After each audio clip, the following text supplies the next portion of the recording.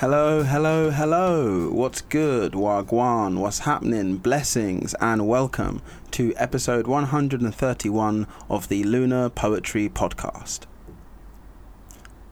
My name is the Repeat Beat Poet, your conversational host doing the most, bringing you unfiltered and in-depth interviews with poets from the UK and further afield, investigating the worlds of those who make magic with words.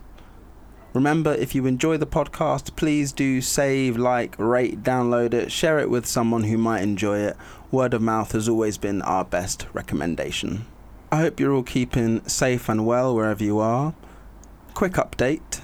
For the past month or so, I've been staying at the Library of Africa and the African Diaspora, or LOATAD, in Accra, Ghana, and also spent a brief time at the Savannah Centre for Contemporary Arts in Tamale. Both places I was a writer in residence. So I'd like to say a specific thank you to all of the Ghanaian writers and artists I've met across the past month. Special shout to Elizabeth Johnson of Writers Project Ghana for her fantastic interviews, to Sylvia Arthur, the librarian and curator of LOATAD, and to my fellow residents Sally Al-Haq and Kristen Calhoun. While I was out there, I was also conducting some on-the-ground research for an upcoming show. It's a climate cabaret jazz poetry night centered around the terrifying prospect that if global temperatures continue to rise at the rates they are, within 30 years, coffee and chocolate could literally go extinct. That is nightmare fuel if ever I've heard it. But thankfully, this week's guest is a career-long activist and advocate for environmental justice and is also the artistic director of the aforementioned CC's Speakeasy. That's the show. Her name is Zena Edwards. She is a real innovator and originator within the contemporary UK spoken word scene. She's a writer, poet, performer, facilitator, creative project developer, vocalist, tarot reader, and a personal inspiration. Across the episode, we discuss navigating corporate spaces while maintaining integrity, the importance of orality and sound within poetry, and how Indigenous African peoples and systems of knowledge have guided Zena's work. That's everything by way of introduction. For now, I hope you're ready for another episode of Lunar Poetry Goodness. Let's get into the conversation. Hello to you, the wonderful Zena Edwards. Are you there? I am, PJ. I am. Good morning. How are you? You know what? I am all the more happy to be speaking to you. I'm really happy to have you on the Lunar Poetry Podcast. From when I started doing poetry in London, your name kept on cropping up. And it was a while before I first saw you, but I never forget the first time I saw you, because you transported me to this place of like emotional connection, and I really thank you for all that. And so I wanted to have that one just to open up the podcast. You're a really inspirational person to me in my poetry career, so I want to say thank you for all the work that you do. Just straight off the bat. Welcome. Well, thank you. That's made me a little bit emotional, actually, because you never know who you touch when you do your work. You know, you never know who you touch or how you touch them. You just have faith in the work and the love and the passion that you have for it, and your desire to share and make beautiful things happen. And it's always lovely for me and encouraging for me. It doesn't matter how long I've been doing this. It's always encouraging when people come back and say, you know what, you really moved me, you really inspired me. So that's made my morning. Thank you very much. I'm incredibly glad to have given that back to you, just to let you know how much you've impacted me. For the people who are listening to the podcast who haven't heard of you or heard of your work, could you just give us a brief introduction to who you are and what you do as a poet? Okay, so it's really interesting that I am called a poet. I'm a writer. I'm one of those people who has to write to stay sane, to stay well, and I've been doing it for 27 years. I have to fess up. 27 years I've been writing and exploring the literary, the poetry corner of the literary world. And I write poetry, I write blogs, I write theatre plays, I write articles, I write essays and stuff, lots of stuff I write. But I'm known as a poet. That's how I've made my living, and also as a musician as well. Well, as a singer, as singing has been a massive part of my life, and I've fused the two. Over the last 10 years, I've been really engrossed and embedded in some activist work, just more recently around environmental and climate justice issues. But prior to that, that's when the UK summer insurrections happened in 2011. I got deep into youth work and empowering young voices, or not empowering, emboldening them, because you're already empowered. We just need to know that. You just need to know that. They So already have using my voices as craft, well. We need to just empower them. exactly, or just encourage them to step into it and use it. Use it. You have power. Use it. Um, with that work, I did filmmaking. I did also more theatre production, zine making. So all the different mediums that we can get poetry voices out there, I made sure were used. All the different platforms, all the different art forms that are out there, which is why I set up a company called Verse in Dialogue, which means verse in dialogue with other art forms, just exactly what it says on the tin, and what comes out of that. So from that, Verse in Dialogue has just been a production house of lots of different projects, and I've been doing it as a one-woman band, getting funding roughly here and there, collaborating and partnering with people, like the pop-up children's storytelling festival. I did Poetic Debaters with them, which is using poetry to debate. I did the Fury Project with the Albany, as I was associate artist there for a little while. And the Fury Project is an exploration of all emotions, but mainly anger, and anger as a transformative power. That was an art installation, that was film that was made, that was a theatre production, theatre and dance production. So there's lots of little things that I do that make me more than just a poet. I'm a cultural producer, and an advocate for other people to step into their cultural producing power, and and feel what's the word I'm looking for? I guess to feel. There's a particular word I'm looking for, but I guess it's empowerment, but empowered to use your creative and artistic voice for well-being and for building your life. Basically, that's how I use my craft. That was long. Thank you for the clarification. No, the thing is, sometimes we need that length to really try to encapsulate the many different aspects of the work that we do.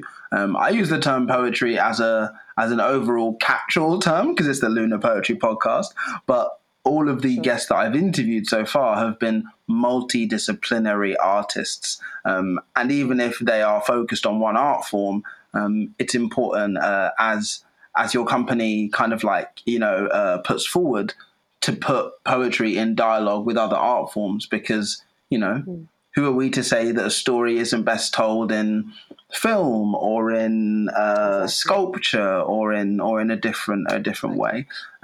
So thank you for putting those parameters as broad as your work actually is. So I'm going to jump straight in with a couple personal things that I wanted to ask you, just writer to writer. We've worked together on a couple of projects, one of which was an immersive spoken word theatre show that Apples and Snakes produced, called Rallying Cry, that was held at the Battersea Arts Centre. And in the kind of research and development stage for this show, I was a supporting poet, receiving mentoring from your fine self. And many things that you said in those research and development weeks have stuck with me in terms of how we can place ourselves as human beings before we are artists or poets or musicians. You said that to place yourself, your wants, your desires, your fears, your emotions as a human being, to place that stuff into the art form and into the performance, you said that that's a life's work. You said that that's not just something that you do at one event or for one performance. You said it's the work of a whole life. And you said that to me almost 3 years ago now, and I can still remember it because I think it speaks to longevity, it speaks to integrity, and it speaks to honesty, kind of marrying the space between, like, you know, who we are as people when we think no one's watching or the cameras aren't on or we're not on stage, and then what we do when people are watching, when we are on stage, when we're in performance. But that performance isn't just, when you're on stage, it's when you're living your life. This is the thing about the immersive spoken word theatre show. It was allowing people to just walk around Battersea Arts Centre and discover art. And I've tried to keep this train of thought alive whenever I think about performing on stage or putting out work into a public realm where people can view it and watch it. And so I wanted to ask you about the importance of honesty in your work, like bringing who you are to your work. How have you managed to keep your integrity and keep your honesty across, a proper, long, and still going, career? I really want to know that. Okay. Wow. You just don't know what I'm saying. You don't know what you say sometimes and what sticks with some people. So that little nugget that you held on to came through a really hard life experience. You have to go through something for something to be embodied, and that's what happened. So basically, I'm going to try and keep this short, but it was back in 1994. It was 1994. It was 1994 was when South Africa, apartheid came down, right, in South Africa. 2004, the British Council was doing a project where we married, got together 3 or 4 South African poets, and myself and a couple of other poets from the UK. I unfortunately I can't remember their name, but yeah. So we were doing this project, and I had been performing this work with the British Council for quite a while. I was getting nicely paid every day that I did work with them, and we were on this tour. We were in Switzerland. And I remember going up to these 2 South African poets, Kafela and the guy who runs the Chimurenga magazine in South Africa, like this really cool, on point, political, trendy, magazine for young black conscious minds. And I went up to them to ask them a question because I hadn't done this often. I asked them a question around South Africa, and I couldn't really remember what the question was because I remember what their response was. They looked at me, looked me up and down, kissed their teeth and said, English girl. And I was like, what? So I turned and walked away, and then I just thought, no, hold on a second. I did a 180 and I thought, no, I've got to say something here. I said, I have been with you because I know this is a South African tour. We're looking at celebrating, if you can celebrate, the coming down of apartheid 10 years ago. I said, but you've not once asked me what my black experience, my black racist experience is in Britain, what my experience is as a person, as a black woman in Britain. You don't know what my grandfather went through, what my mother went through. You haven't once asked me. There hasn't been an exchange. It's all about you guys. I said, what you just now said to me was unkind and you don't know me. So it just so happens that the guy who ran the magazine was also a DJ on the session. So I said, look, after you've done this, when we go perform, I want you to play the B-side of Wadada by Culture. It's a reggae, a dub track. I said, play the B-side. And I read this poem at the next performance. And they came up to me and said, sister, we didn't realise, we didn't know that you were like this. We've never heard this side of you before. And then I realized the poems I had been reading previously were very tame. They were very insipid, but they were comfortable for being an ambassador for the British Council, right? And I got to just say it as it is. They didn't have the depth. They didn't have the depth. They didn't have my truth in them. I was performing and getting paid, and that was the first time I actually felt like I was pimping myself out to my craft. I'm speaking frankly here. So when I got back to London, I decided I was going to write in a different voice, and I spoke in my most authentic voice. And literally, the work dried up in 3 weeks, and I wasn't getting £250 paid gigs. I was back to my £30-40 gigs here, having to drive all over the city, thinking, so to be authentic, you have to not get paid. Now, I don't believe that. I believe if you stay authentic, stay in your voice, stay in who you are, people are going to buy you, who you are. They're going to come for what you stand for. And it's taken many years of cultivating my voice, getting back to who I am, cultivating the power and the strength in my personal experience as a woman of African descent in the UK, as an artist, as a Gemini, as somebody who's a bit of a geek when it comes to tech, as somebody who is very concerned about the earth, who's somebody who thinks the human being isn't such a bad creature. We're learning, we're getting there, but it takes time. So for me, life is an exploration, it's a journey, it's an evolution. I enjoy working with young people because they keep my mind sharp, you know. And I'm also interested in how I can be part of changing the world and making it the place that it should be for us to exist. And for me, that's a lifelong journey. So the longer you stay in your honest voice, in your integrity, you'll see yourself evolving. And so that's why your work will always evolve as well. Your work will mature. The people who you move around with, the kind of brains that you vibe with, that's going to inform how your work manifests also, and what kind of voices, because your people who are around you reflect you, right? So as you cultivating your voice, as you get older and mature into your voice, you're maturing into life and life experiences, your voice will change and grow. I hope that answers the question. Got a bit long. No, this is all like fantastic. It's the type of stories that, you know, in private conversations, I know that you have spoken about, but Yeah. to have your perspective and to be able to put it on record as we're doing now is so important, because there's not enough space for us to analyze our own journeys, I find, a lot of the time. And by space, I don't just mean an area where we can do it. I mean like a productive and creative space where we can look back at, you know, the careers we've been blessed to have publicly, and then the writing that we've done privately. And it's important to keep on checking back in so that we keep growing.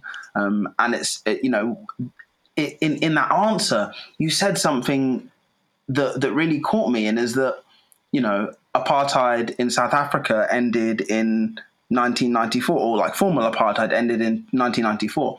I was born in 1994. Do you know what I mean? Yeah. Like, these things change incredibly quickly, Right. and we think that the way it is the way that it will always be, and it can never be any other way. But doing that work of self-reflection and looking at how we ourselves grow across time, we can see ways in which we can change the outside world and the external world through our actions. And so never be afraid to go super in depth or to go super long. It's what we love on the Lunar Poetry Podcast.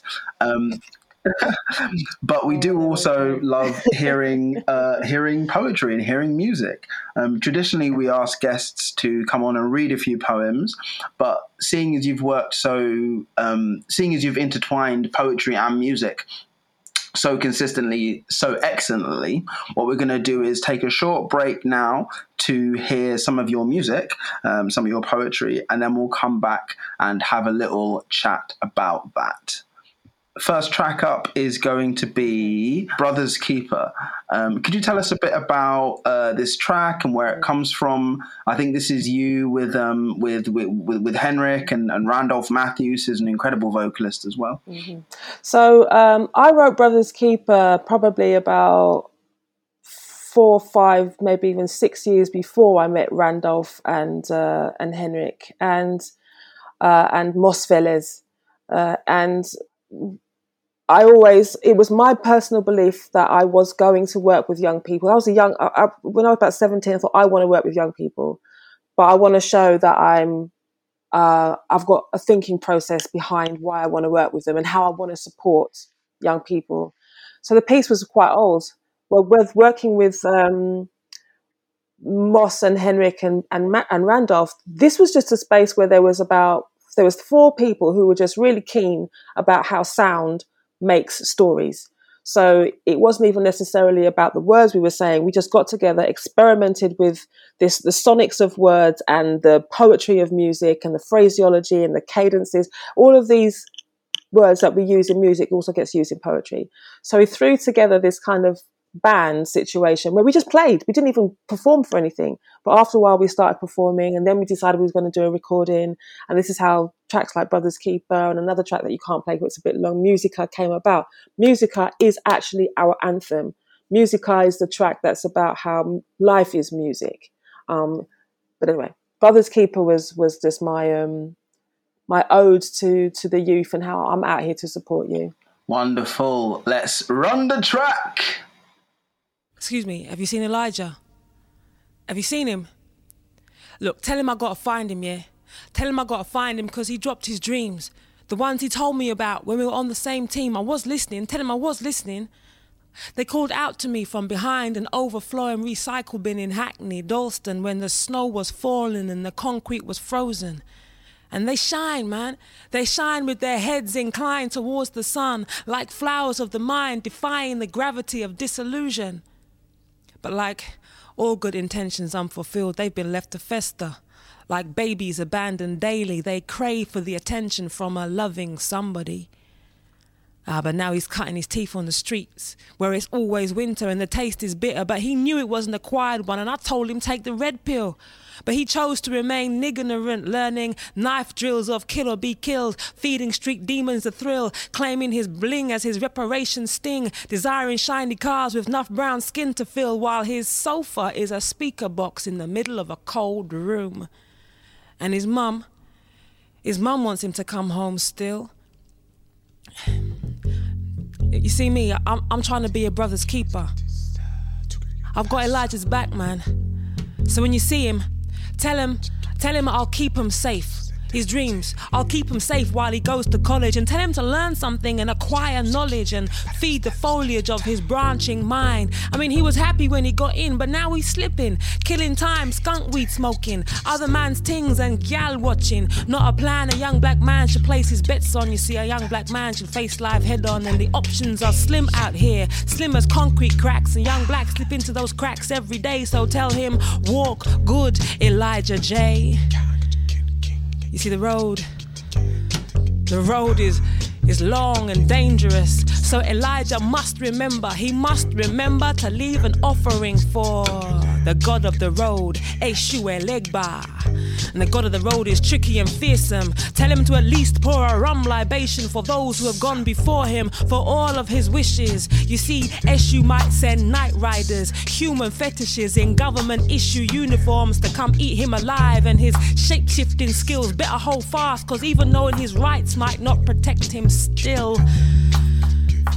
You see me? I'm just trying to be a brother's keeper. Tell him I've got his back, Elijah.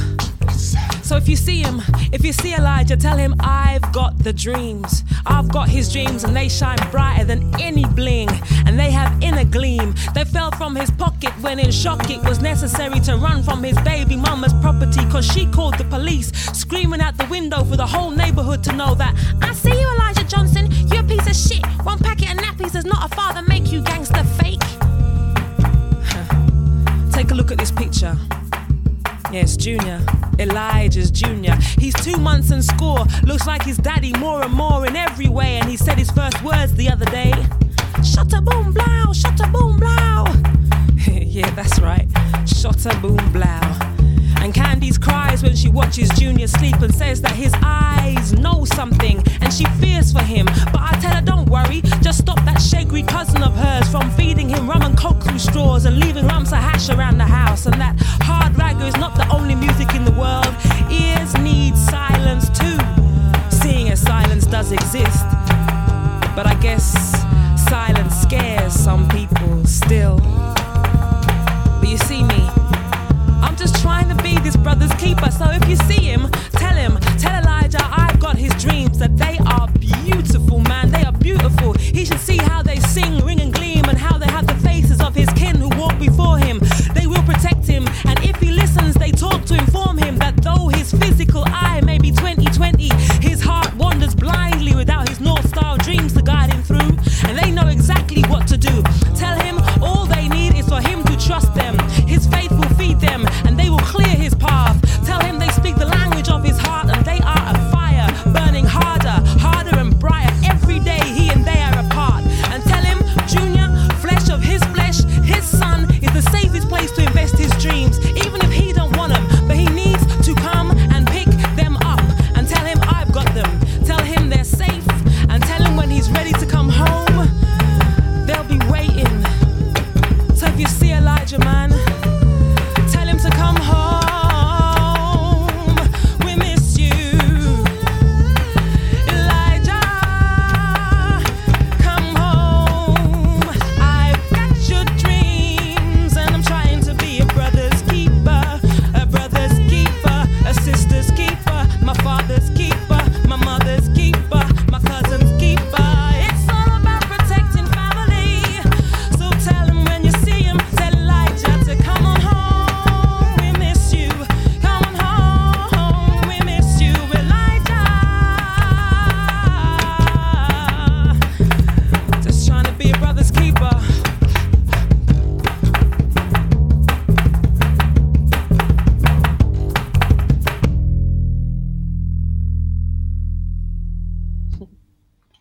Whew, yes. Thank you so much, Zena, for letting us air that.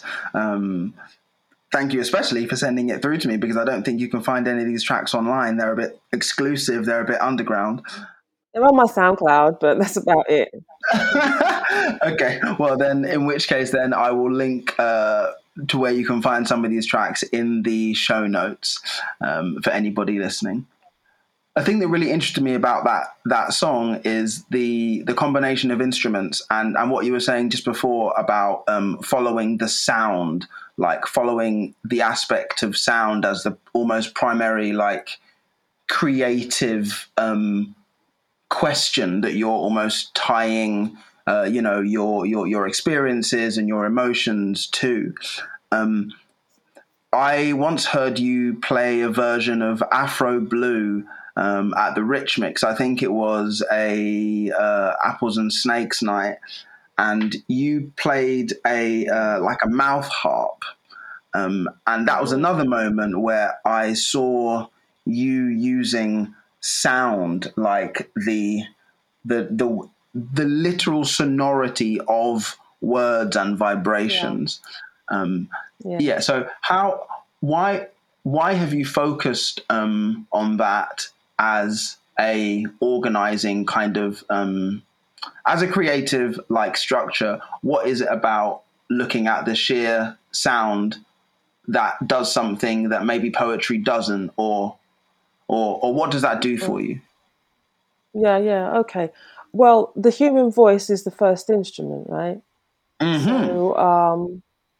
So there's traditional indigenous songs out there that don't have any words, but they story tell an entire culture and history of a people. in their song, just in the sound of their voice. And I've always been interested in the voice as a conduit, as a vehicle.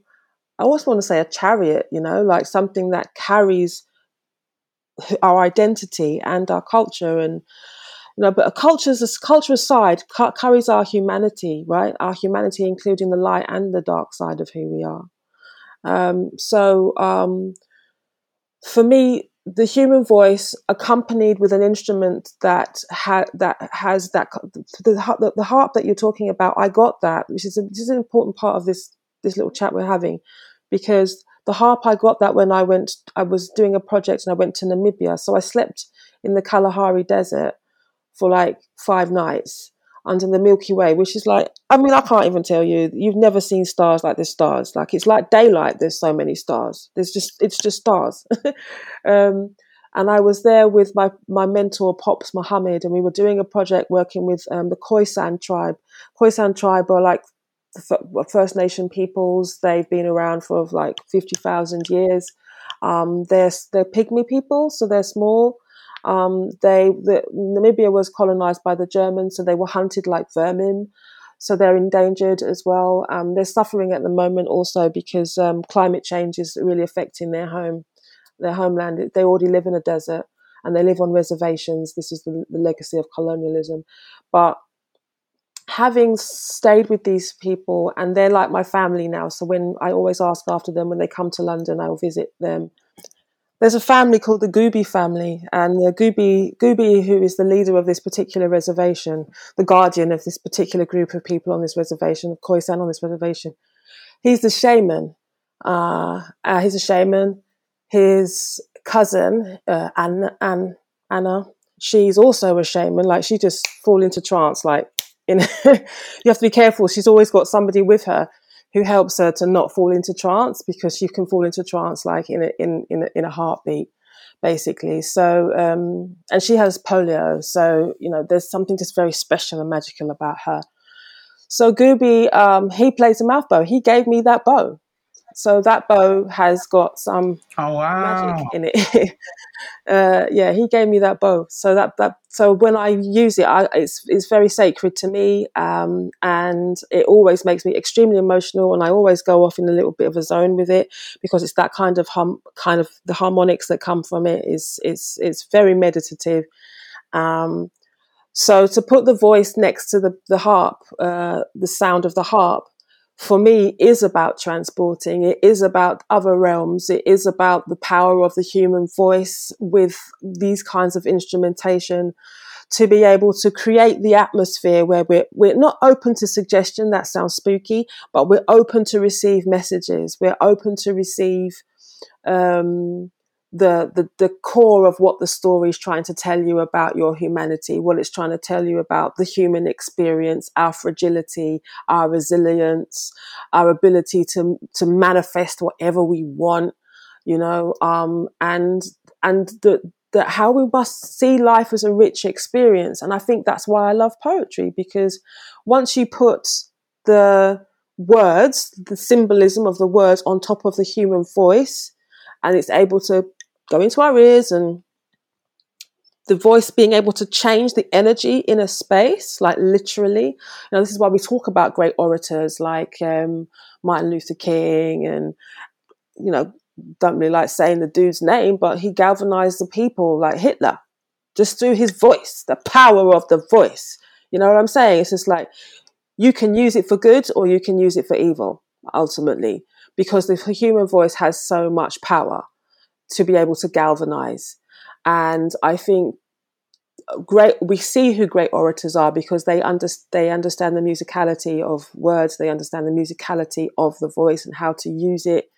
And also because I sing, I'm very aware about how you place the voice in the body, your head voice, your chest voice, your head voice, chest voice, and like the belly part of you, like the deeper resonance of you.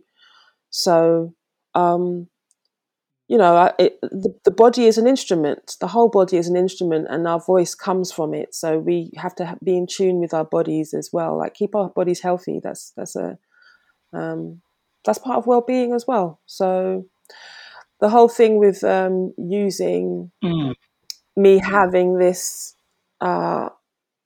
fascination with the voice, and also with going back to the previous part of our conversation, the integrity and honesty.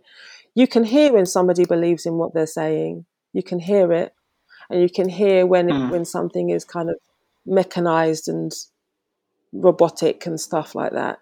But I'll be honest with you, there's days when I've been like absolutely exhausted and I've done gigs, but because I know how to use the voice technically, you wouldn't know that I was having a really bad day.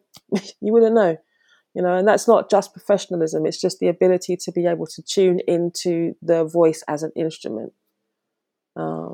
And to do the job still, which is, for me, is to create community moments. People don't have to know my anxieties or my pain in that moment. They just need to have stories. And most of the time when I've done those kinds of gigs, I've felt much better afterwards, because the energy exchange with the audience has been amazing. You're just dropping gems here. You're dropping sheer gems and knowledge, Zena. I'm so I'm in two minds always when I do these recordings, because I'm trying to listen attentively and then also be aware that we're recording a podcast. But I've just got my mind's firing on all these cylinders of things I want to ask you. But no, thank you for the. We can do that another day. We can do that another day over a drink. Yeah. Exactly. One day soon. After this madness. Just to come back on. So when you were speaking about being in Namibia and being with the indigenous people of that land, you mentioned that the reservations that they're on are being threatened by obviously increasing ecological breakdown, and you mentioned earlier on in the episode obviously about like being a human being and being connected to the world and the earth. So much of your work does a great job, in my mind, and I remember it, for bringing ecological issues, which I thought were always kind of the territory of, for want of a better phrase,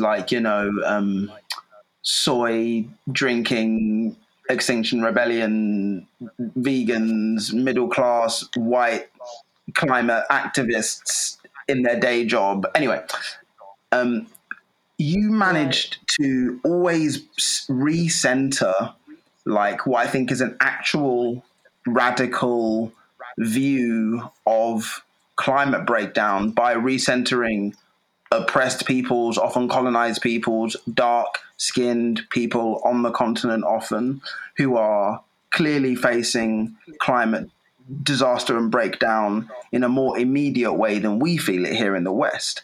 I wanted to ask you how your environmental activism and how your environmental kind of thought has been helped or interacts with your poetry. I know it's a huge topic, but like I think there is no planet B. Climate disaster is like the ultimate kind of thing to organize around, because if you don't have a planet and you can't eat and you can't breathe, then where else are we? So I wanted to see if you could just speak to how your ecological activism interacts with your poetry. You've almost answered it for me, actually. Just because we only have this one home. This is all we have, and the bottom line is like, look, for me, the earth is going to save itself. It's about us saving us.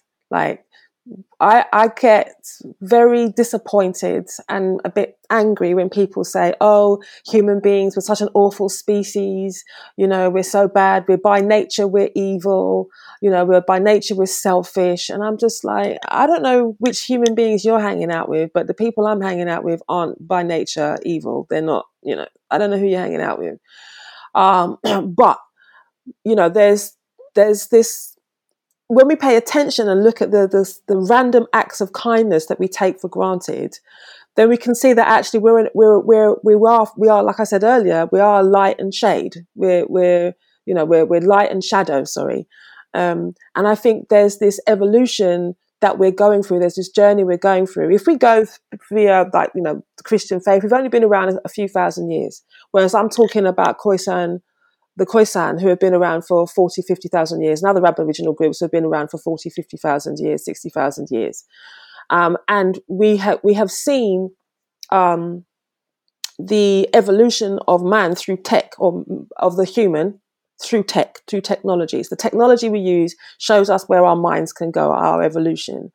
Doesn't necessarily mean that our emotional intelligence has gone along with it. Doesn't necessarily mean our evolution to be more engaged with the planet in a much more, how can I put, sacred kind of way, has gone along with it. However, when you look at indigenous groups, you see their sacredness, their sacred interaction with the earth, which is one of mutual exchange, which is one of reciprocity. They understand that, the planet is our home, and we are literally tenants. We are tenants on the planet. And right now, the West is behaving like bad tenants. We're kicking in holes in the walls. We're, digging up the garden. We're, wrecking the furniture. We're bad tenants, ultimately. So for me, I'm thinking about looking at indigenous and ancient knowledge and seeing how we can bring that into the present, how we can activate ancient knowledge and activate it in the present to use it for us to be able to live in the future. And this is where there's something very timeless about indigenous knowledge, because it's all about sustaining and a reciprocal relationship with the planet, with the earth, with plants that eat light and give us air to breathe. I'm like, they're our parents. They eat light and give us air. There's magic in that so that we can breathe. Our waste that we exhale is their food for us also to be able to breathe. So there's a reciprocity there that we take for granted. But this is where you start thinking about this term called resourcism, which is rooted in sort of like the Christian idea of Adam and Eve in the garden, where the garden is just there for Adam and Eve, for us humans to just take, because we're supreme, the supreme being. But that also means when you have a colonial narrative that's put on top of that, that means that anybody who has the technology, which is usually war machines, to come into a land and say, like, for example, the Aboriginals in Australia were only given, removed out of the status of being part of the flora and fauna in 1969.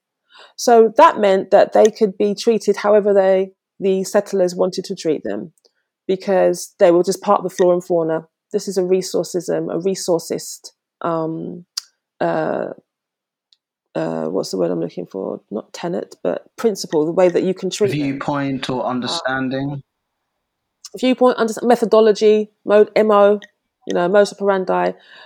This is why the Aboriginals can be treated so disgustingly in Australia. So what I'm saying is that, however, there's deep wisdom within these indigenous groups. For example, I remember when I was doing a project with at SOAS with a lady called Mandana Sifindeniapur, and she's the head of endangered languages. Endangered Languages Department up in SOAS. And she showed me a video of this Aboriginal woman sitting on the ground. She was storytelling, singing, doing poetry, and she was also drawing in the sand, and it was all very choreographed. So to watch this woman in ancient ritual of drawing, as in creating art, making marks, drawing, storytelling, dancing, poetizing, singing all at the same time, all these different modalities of communicating a message, of telling a story, all at one time. I'm thinking, I don't just have to be a righty poet. I don't have to just write on the page to be successful. She's using 5 different modes to tell a story. So that's how it feeds into me and my practice. It's like I can do what I want. I don't have to follow the kind of traditional way of doing poetry where I have to be a page poet, where I just write for the page and I read really dry and blandly, you know, because that's how no, I don't have to do that. If I'm a poet, I take on everything that is available to me, that is part of the palette that's available to me, to be able to communicate, to create this community moment for an audience and for myself that holds a space for all of us. I can use all the art forms that I want to in the space. So, yeah, I think that's all I have to say about that.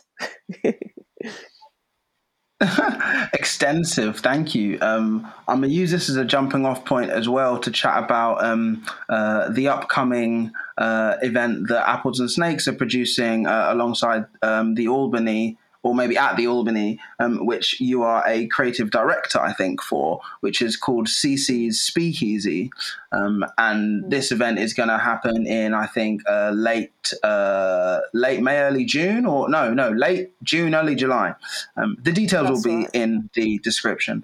But yeah, could you tell us a bit about CC's Speakeasy? I'm very excited to be a poet also working with you on this project. We're going to talk about, you know, climate activism in a way which is not depressing. We're going to have some coffee, we're going to have some chocolate, and we're going to hopefully change some hearts and minds. Yeah. So with CC's, I introduced this poem that I've got called 2027 and Thinking About Babies, which is about a couple just in intimacy. And, you know, I think it's important that we talk about intimacy. And I wanted to do it in the light that as a Black woman, I can write about intimacy in trying, difficult times, that we do feel under threat, that we do feel like we could eventually make ourselves extinct if we carry on with our sort of selfish behaviours. When I say selfish, I mean like instant gratitude behaviours. So it's about a couple who were thinking about babies, but they're concerned about climate issue. And I introduced the poem by saying, look, coffee and chocolate, the two plants that are going to go if we get above the 2 degrees. If we hit the 2 degrees, that's the tipping point. We're already at the tipping point. And Lisa from Apples and Snakes said, you know what? There's something in this. How about coffee and chocolate was on the verge of extinction and you had to go underground to access it? And then she sort of transplanted the story of Bugsy Malone. It's almost like the prohibition of chocolate and coffee. And imagine having a lady called CC's 22 degrees CC's, as she says, was running it. So chocolate and coffee, CC. Chocolate and CC, and that too. Chocolate. I hadn't even thought about that. You're on point. So the fact that we wanted to explore how we could talk about issues around climate change, and the fact that Apples itself wants to take Apples on a journey through environmental activism or environmental justice and climate justice as part of a well-being program as well. I just thought I'd love to be on board with this. And because I have also been involved with spoken word and music, Lisa thought that would be also great for me to come on board with this too. So I'm really appreciating this project, because the people who we've got on board, like including yourself, we've got Anthony Joseph, you know, incredible musician, poet, academic as well. Jan Blake, like storyteller extraordinaire, master or mistress extraordinaire storyteller. And, you know, we've got an incredible group of musicians who we're going to be working with. There's going to be like a lab session. So we'll get together, and it's going to be almost like, for me, I'm almost reminiscing about how we worked with music and spoken word with Trouba back in the day, which literally just means troubadours, right? And troubadours just take poetry and music and they put them together and storytell. That's all it is. It's as simple as that. So CC's is going to be, we're going to be doing it in a couple of cities across the country, actually. So all of that is in planning process. We're going to be having some emerging artists come on board also. CC's is going to be a whole heap of fun. Oh, we're working in collaboration with Jazz Refreshed, I forgot to say as well, which is like, I'm like over the moon about that, because I've always wanted to work with Jazz Refreshed. And they're brilliant to work with as well, like brilliant to work with. So we've got, it's going to be, we're hoping to say something in the music and the spoken word scene that's going to, you know, say something for a long time to come, you know. Mm. That's the plan. I am thrilled I am thrilled with anticipation to be a part of the show, and also to, you know, to be I guess to be looking at it while also to be making it, to see how it affects the world and to see how it's going to affect me. So I will make sure that the appropriate details for CC's and the show is going to be in the episode description. So be sure to click there. I think tickets go on sale incredibly soon after this episode will be aired. But if not, the show will have all of the details in the episode description. We've talked for a little bit longer than I'd anticipated, so I'm going to take this opportunity to play another one of the songs that you sent me. I think we're going to hear Femi Temowo and the piece Wooden Strings. Could you just tell us a bit about why you chose this piece to play? I have to say, this is one of my proudest spoken word and music moments. Thinking about it, I would have done it a little bit differently, performance-wise. However, the collaboration itself I had such fun, and I have always had a crush on Femi Temowo as a poet, as a guitarist and singer as well, as a composer. And we were good friends. And I really think that this was a really good amalgamation for me, exploring working with a jazz musician with a much more it was very structured, you know, I had verse chorus to work within, so that was a nice challenge for me, as opposed to being really free and going wherever I want to. But Wooden String, just the concept of it, again, really appealing for me, because he's talking about how does these two things, you put them together and make this incredible sound, and he's all about sound. So that's what this piece says to me. Wonderful. Run the track.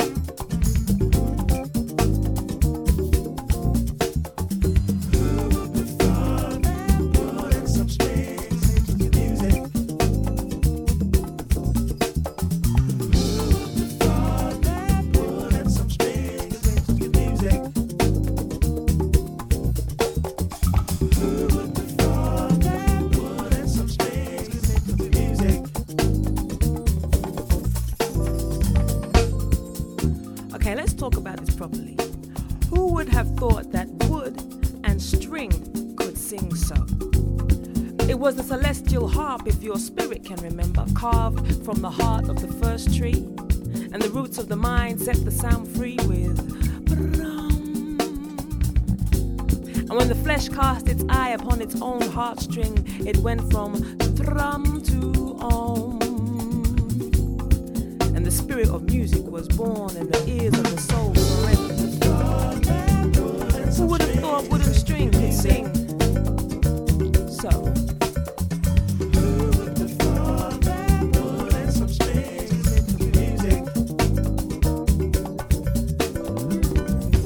Now when the fingers talk, they would say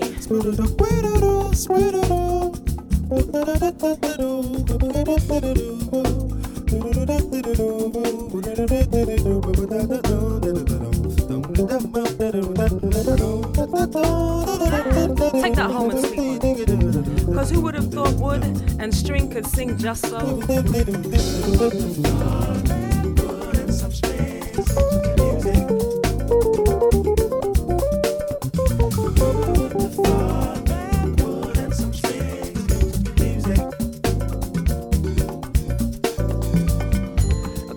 Check the ancient African kora, the lyre, the sitar, the classical harp, the upright bass, the guitar.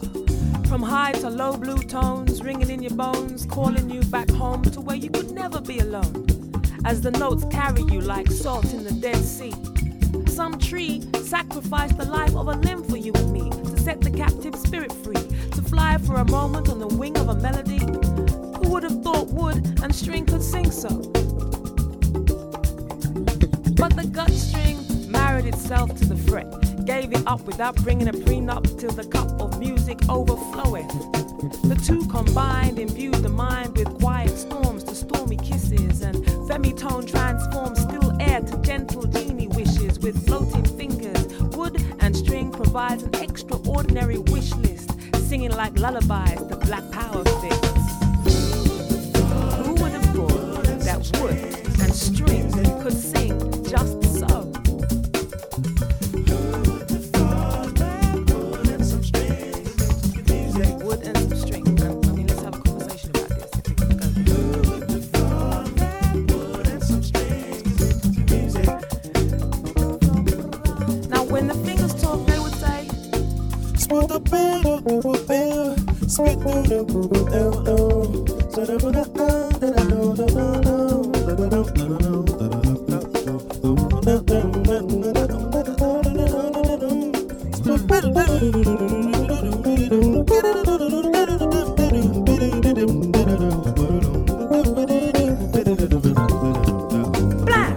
I'll take that home and sleep with him. Cause come on, I mean, who would have thought wood and string could sing so?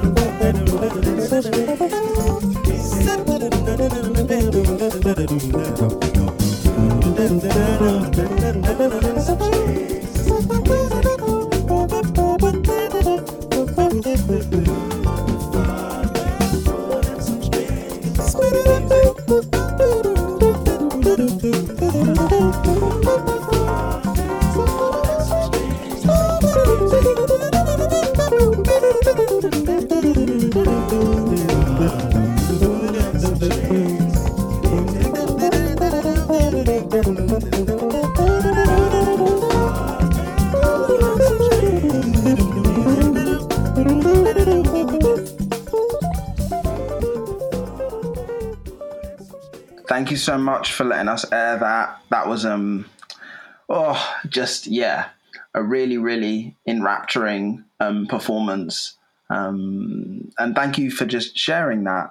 In the intro, you were chatting a bit about your collaboration with Femi Tomorrow. And this is another thing that I wanted to speak to you about, which is collaboration and the importance of you mentioned it a tiny bit when you were introducing yourself as an artist, as a writer. How young people keep you fresh, and how you've experienced a lot of great mentoring as well. So could you just talk about the importance of collaboration in your work and in your life? Collab. Writing is obviously quite a solitary thing, right? It's just you and your thoughts and a blank page screaming at you. So there's something about getting in a room with other artists who also have that moment of it's just me and my craft and a blank page. For a dancer, it might be the empty room, the empty hall, the empty studio space. What do they do? And for me, I'm interested in their process because there's so many similarities, but it's also how does your process can inform my process as an artist, not just as a writer, but as somebody who uses an artistic lens as part, actually not even uses, who has an artistic lens just permanently over my eyes. I can't not look at the world through a poetic lens. It's very hard for me not to see the deepness and the profoundness of existence. So collaborating with other people has been a massive part of informing my practice, yes, but also just feeding and nourishing my soul, which is hungry for new ways to be in the world, the different ways that I can be. I'm a curious person, just in general as well. And I have to say, I found working with dancers the most interesting. Filmmakers, visual Why? artists, because their body is the instrument. So they feel their way through their craft with their body, whereas with visual art, you're using your eyes, and you use your eyes as a medium to feel things viscerally. Whereas dancers, they're in it. Everything is visceral for them because they're using their body as an instrument. And visual things is how I use poetry. I use a lot of imagery. So to use dance, I'm like, I've often asked dancers, like, what do you see when you dance? Because I need to see it in my head what they see. And I don't see anything. I just feel it. I'm like, oh my God, that's fascinating. This is just a whole other way of being, is where how other way existing. So I found it very interesting to work with dancers. So when I look at a dancer, I use my eyes, and what I see, I write. Whereas for them, it's what they feel. It's an interesting exchange. That's what I'm saying. So, like I said previously as well, if we're telling a story, there's all these different modes to tell a story, and I'm interested in how those modes work together in tandem with each other, in synchronicity with each other to tell the story.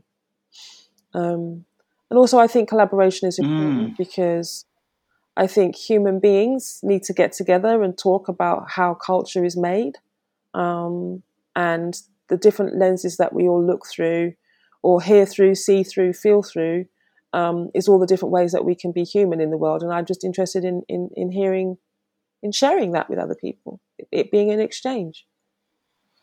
Yeah, I think having an ability to express yourself, whether that be, express yourself through movement in dance, or through an image in painting, or through words in poetry. I think that there's a reason why self-expression is like such a core part of identity building and figuring out who you are to yourself. And it's because it's a way of being able to look at ourselves and being like, right, what is the content of who I am? How can I, and how have I seen this evidenced in the world outside of me? Like, I tend to be really solipsistic. So, you mentioned it earlier, sometimes as writers, it is us and the blank page and all of the dread that entails. But there's such a joy in seeing other responses to what I have written, something that's come out of my own head, an idea that I've had, and then I can actually discuss it with somebody else. Like, it's fascinating to me. And especially during the time of the coronavirus pandemic and the lack of physical social interaction, I'm thinking about the loss of ways in which we communally build our identities. We build our identities individually, but we do it as an act of community. I wanted to throw that to you because just because I've thought a lot about your collaborations and as you say, the different art forms that you have like highlighted.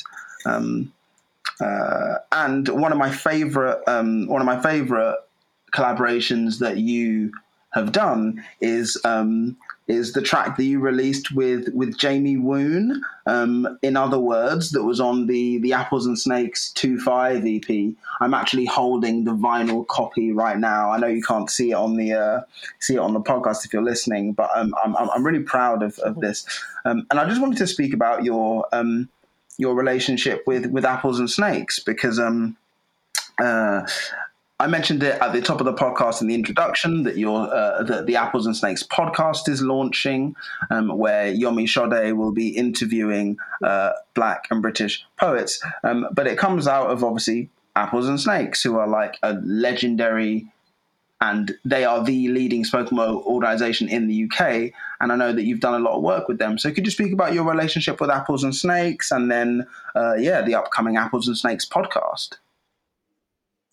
Yeah, the Apples and Snakes podcast. that podcast it was so cool doing it. Really, it was great fun working with Yomi, and also with Eclipse, who is I know him as Jamal. He's the son of B, who we were on the poetry scene together. So it's amazing to see him like as a big man now, like doing this poetry in the poetry world. The podcast for me is like, it's long overdue. Apples and Snakes should have had a podcast a long time ago because they've been doing work for so long, and have had so much to say about how spoken word has evolved over the decades. I think it's 35, not 25. Is it 35, the album that you've got in your hands? I think it's 35. It's called 2-5 and it was released in 2008, but Apples and Snakes recently had their 35th anniversary a couple of years ago. Oh, my bad. Oh my God. So that was 10 years ago. Okay. So, this goes to show, like, because I've been working with Apples and Snakes. My first Apples and Snakes poetry gig was before you were born, my friend, 1993, right? with 1993, and at that time I was playing percussion, and it was all very rhythmic, and it was all very sort of like black centered, and that was when they had an office in Covent Garden, and there was 3 people working there part time. And that's it. And now it's a national organisation. So I've watched Apples and Snakes evolve and grow. I've watched it trip up. I've watched it pull itself back. I've watched it. It's such an organic organisation. It's almost a bit like a human, you know. And I really, Lisa, who's running it now, like I've got a lot of respect for what she's doing for the journey that she wants to take Apples on over the next like 5, 6, 7, 8, 9, 10 years. So Apples is going to go on a very interesting journey. I'm now there as a consulting associate artist, which means that I have an opportunity to say, look, this is what the artist's experience is like. There may be a few things in your blind spot that you've not noticed, you know, that you've not seen, but I'm happy to be here to kind of like give you pointers into how we can really, especially with the work around climate and environmental work, which is the journey that they want to take Apples on right now. So the podcast itself, I think that's a part of it because they're also looking at their equality, diversity, inclusion and belonging work as well. So Apples is about doing some serious work right about now, reconnecting with the art form, reconnecting with the artist. Art is artist-centered, it's artist first. And I think Apples is it's going to change shape, which it does. You know, it's going to mutate and change shape. And I think, again, that's about longevity. That's how you sustain, you adapt, you know, as well as being pioneering. You're not just adapting just to reflect, you adapt to also be a part of the conversation and be a part of leading the conversation when it needs some leading. Definitely. I think I was put in mind of the Octavia Butler quote from Parable of the Sower, I want to say, where she says that change is the only constant. You know, we live our lives in change. God is change. Because I think that, to keep a spoken word organization growing, it has to be nimble. And Apples and Snakes, I don't have to run through the list of legendary poets now who have come through Apples and Snakes in history. I mean, just on the album that I'm holding that you're on, Roger Robinson is featured. Jay Bernard is on there. Inua Ellams, Selena Godden, Polar Bear. You know, all of these artists. I mean, even Ty. Like, rest in peace to the iconic Brixton rapper, poet, and community force that was Ty. But the thing that really keeps me interested in Apples and Snakes, apart from their artist first ethos, is the fact that they change quickly, they change honestly, but they also change with intention. I've seen them pushing towards something and fighting for something instead of just fighting against the things that are bad. I think they try to offer solutions in the way they do things and in the art that they try to do as well. And so I can't wait to hear the podcast. I can't wait to hear Yomi chatting to yourself and to Caleb Femi is going to be on there, Cat Francois, like, you know, just these legends of Black British poetry. So I can't wait for that one. We've come to the sad point of the podcast where I have to try to wrap it up. We've run a bit longer than usual, and I absolutely do not care because there were so many more things I wanted to ask you. But there is a question I try to ask everybody at the end of the interview. And it's a big question, but I'm going to throw it at you again because I know you're adept at answering these. And the question is, why poetry? Because it's everywhere, and I think it should be hailed up as being part of our... I think life is poetic. It's going to sound really corny. Yes, there's loads of practical things that we have to do. We have to pay our bills. But when you go to work, there's poetry happening right there and then. Human interaction oftentimes is deeper than we think. Sometimes it's not. Sometimes it's just sheer play and fun and frivolity and joy. But even in that, there's poetry, there's beauty, there's music, there's magic, you know. For me, it's all poetry.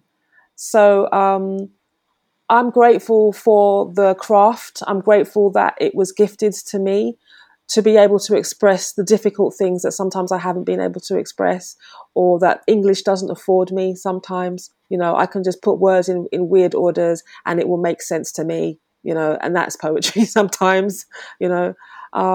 So why poetry? My answer is, why not poetry? I love that. I also like that everyone takes a half second before answering the question and then provides some sheer genius, some, like, you know, something that people can take and you know, it has utility, it has motion, it has purpose. Like, thank you for thank you for leaving us with that message. Is there anything else you'd like to mention before we close off the show? What's coming next for you? Keep an eye out for a project that I'm doing right now. It's called Being, Seeing, Knowing, and it's anti-racism work. There's that. Create to Transform dialogue spaces. That's a part of that as also, and the Fury Project, which is I'm still doing the Fury Project, which is looking at the emotion of anger as a transformative power and using it for well-being. Using this particular project for well-being. But other than that, I'm just all about CCs right now. I'm super excited about working with musicians and poets. Yeah. Wonderful. I advise everyone to go and check out everything that Zena has mentioned. The links will be in the episode description. And I think that's everything from us, Zena. Thank you so much for coming on the Lunar Poetry Podcast, and shout out to Apples and Snakes as well. Thank you for having me, by the way, PJ. It's been brilliant. Really good. And there it was, everyone. Thank you for listening. If you'd like to come along to CC's Speakeasy, the show is running from the 30th of June to July the 3rd at the Albany Theatre in Deptford. Come along for an evening of top draw musicianship, poetry from the likes of myself, Anthony Joseph, storytelling from Jam Blake, Safia Kamara Kinshasa, formerly known as Birdspeed as well, and Amira, formerly known as Amy Leon. It's going to be a wicked show. The link is going to be in the show notes. And if you can't get to Deptford, rest assured the show will be touring across the country later on, so there'll be other chances to come along. I'd like to say another thank you to Zena for her time, her insight, her consistency, and her longevity across her career. Thanks to Apples and Snakes, and thanks to you, wherever, whoever, however you're listening in. Thanks for sticking around. Give yourself a pat on the back for listening all the way through, and I'm glad you can make the time for us. For more from Zena, go to verseindialogue.com or at Zena_E_poetics on Instagram. Just a quick run through of some admin bits and notes of gratitude before we round off. Just a reminder, the transcripts will be dropping this year in winter 2021, so keep eyes on the website Lunar Poetry Podcast for that. You can get in contact with the show at Lunar Poetry Pod on Twitter, or you can go to me directly, that's at Repeat Beat Poet, or email me therepeatbeatpoet@gmail.com with LPP in the title. Thanks to Ella Jean of Mystery Planet Productions on production skills, and Ella was actually recently featured on Anchor FM, our podcast host, as part of the Panic Pod, which is a great mental health awareness podcast that you can vote for at this year's British Podcast Award in the Listener's Choice category. You could also vote for the Lunar Poetry Podcast if you wanted to, but no pressure. As a famous poet once said, it's not about the points, it's about the poetry. Our next episode will be with Selena Godden, the phenomenal writer, and she's got a wicked novel out called Mrs. Death, Mrs. Death. Had a good chat with her about that. So make sure you subscribe on whichever podcast platform you're listening to. Acast, Apple Podcasts, Spotify, SoundCloud, we're everywhere we are. Make sure you tune in for that next time. I've been your host, doing the most, the Repeat Beat Poet. Thank you for listening.